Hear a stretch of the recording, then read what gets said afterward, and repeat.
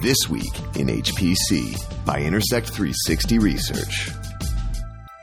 Machine learning benchmark produces split decision. NVIDIA expands DGX Ready program. It's This Week in HPC. Hi, everyone. Thanks for listening to another episode of This Week in HPC with Intersect 360 Research, distributed in partnership with HPC Wire. I'm Addison Snell, and she's Tiffany Trader. And This Week in HPC, Tiffany, we always love benchmarks, and we love races, and we really love winners. And the new MLPerf benchmark is out, but it didn't produce a definitive winner in this case. NVIDIA and Google both had very strong showings, and which one came out on top kind of depends on what you're looking at. That's right. The results for the second round of the MLPerf training suite were published this week, with Google and NVIDIA coming out on top. They each picked up 3 wins in the at-scale division, which is the result that's important for most companies today. In total, NVIDIA claimed 8 new performance records. So that includes for the per accelerator division, as well as the at-scale category that we mentioned. And that was with its V100-based DGX clusters, primarily its DGX2 SuperPod. And Google Cloud achieved 3 top at-scale results for its TPU V3 pods.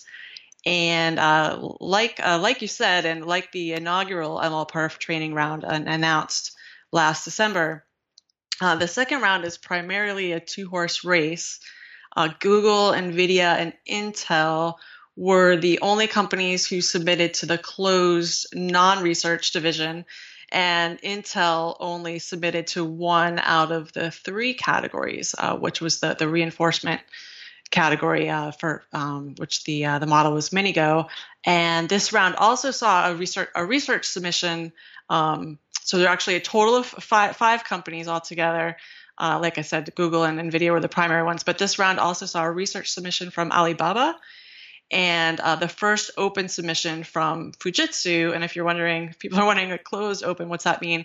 Well, to clarify, MLPerf says that the closed division is intended to compare hardware platforms or software frameworks on an apples-to-apples basis, and requires that the entrants use the same model and optimizer as the reference implementation.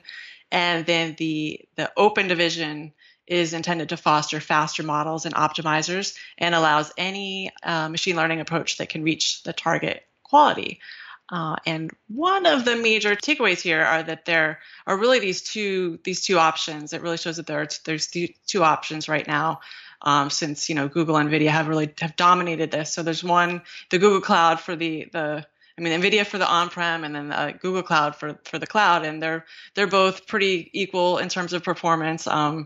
Depending on what models you're looking at. Google came out ahead in the image classification, the ResNet 50, Transformer, and SSD, and then NVIDIA came out ahead on GNMT, the reinforcement learning one, and the mask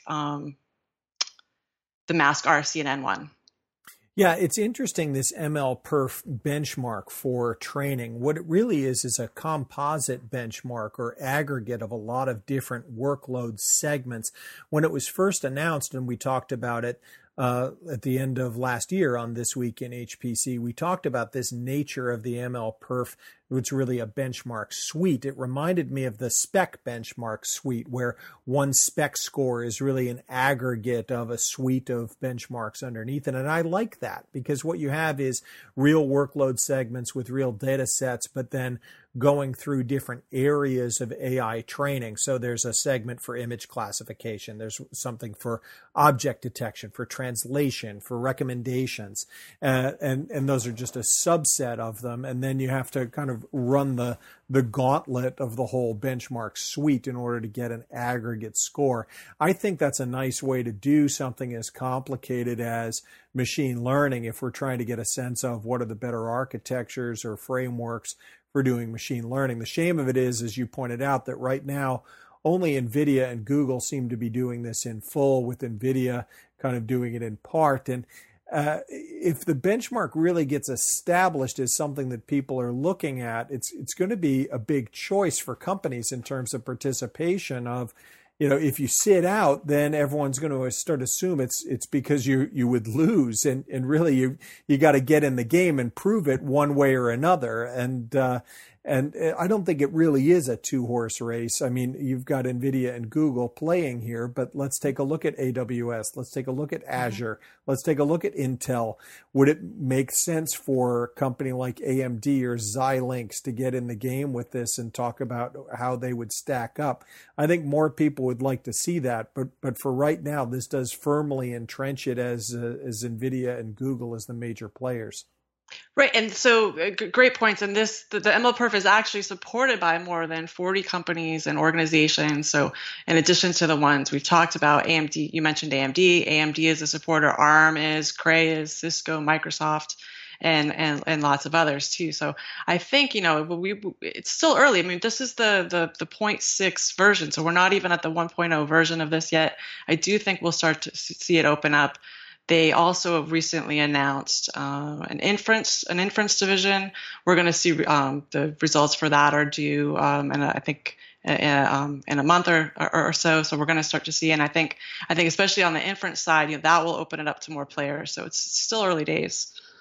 In your article on HPC Wire, which we'll refer our listeners to, you do have a good quote from Carl Freund of More Insights and Strategy, where Carl says, what this really emphasizes is the notion that if you're going to do things in the cloud, you might go to Google, but if you're looking on premise, you might go to NVIDIA. I don't think it's quite as simple as that, but his statement is close enough to true that I might have made the same statement myself. And I think NVIDIA is really looking at that, where they've got these DGX platforms that they want to sell on premise. And then if someone wants to burst into cloud, they can use NVIDIA's containers to do so. But we haven't seen a big demand yet for actual DGX or HGX reference architectures that people can access in the cloud. You can get the individual components like a V100, but not the DGX or HGX NVIDIA systems. But meanwhile, this week in HPC, NVIDIA is also announcing that they're pushing their DGX Ready program into more countries, 19 countries in all.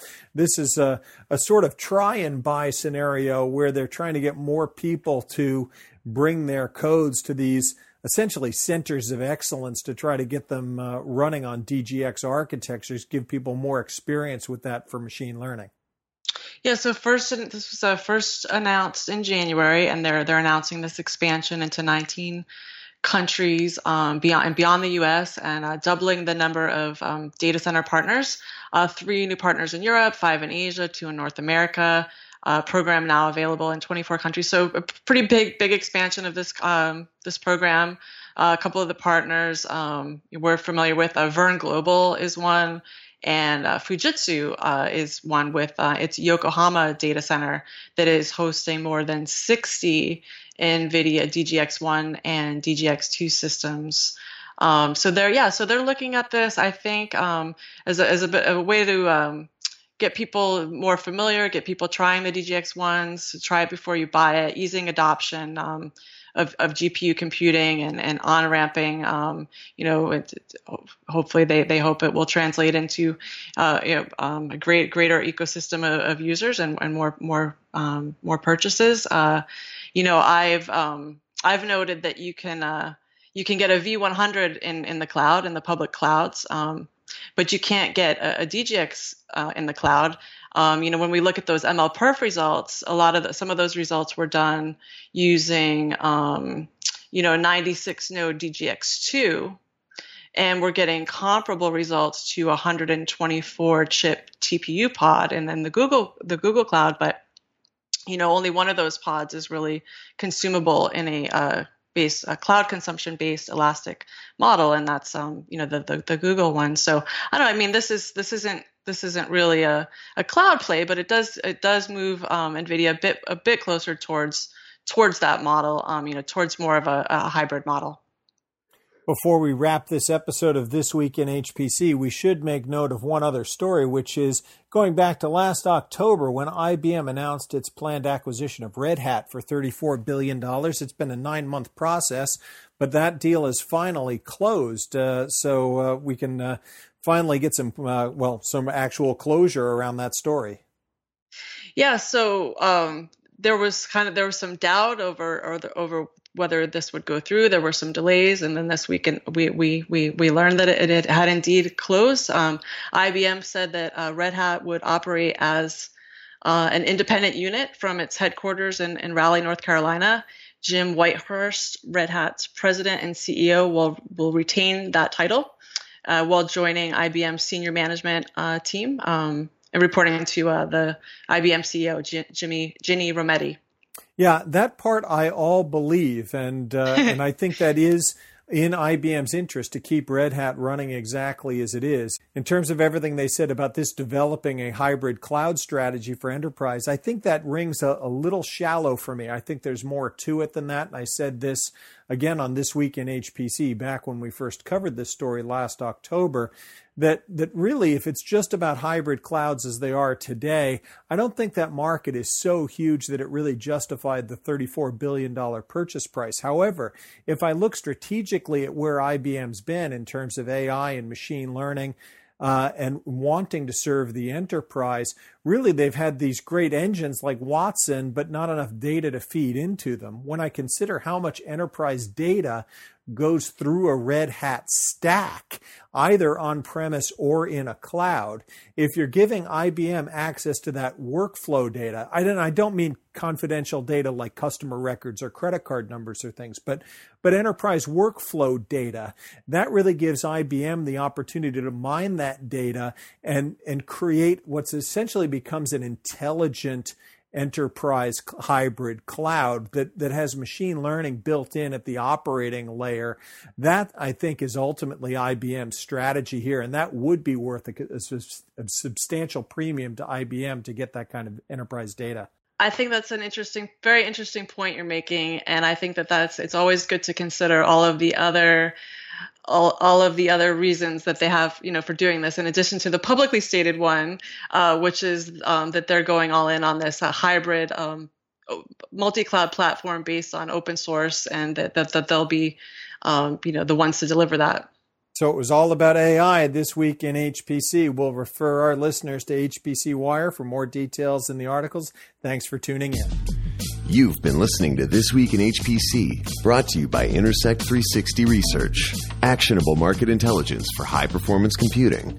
For more information, visit intersect360.com.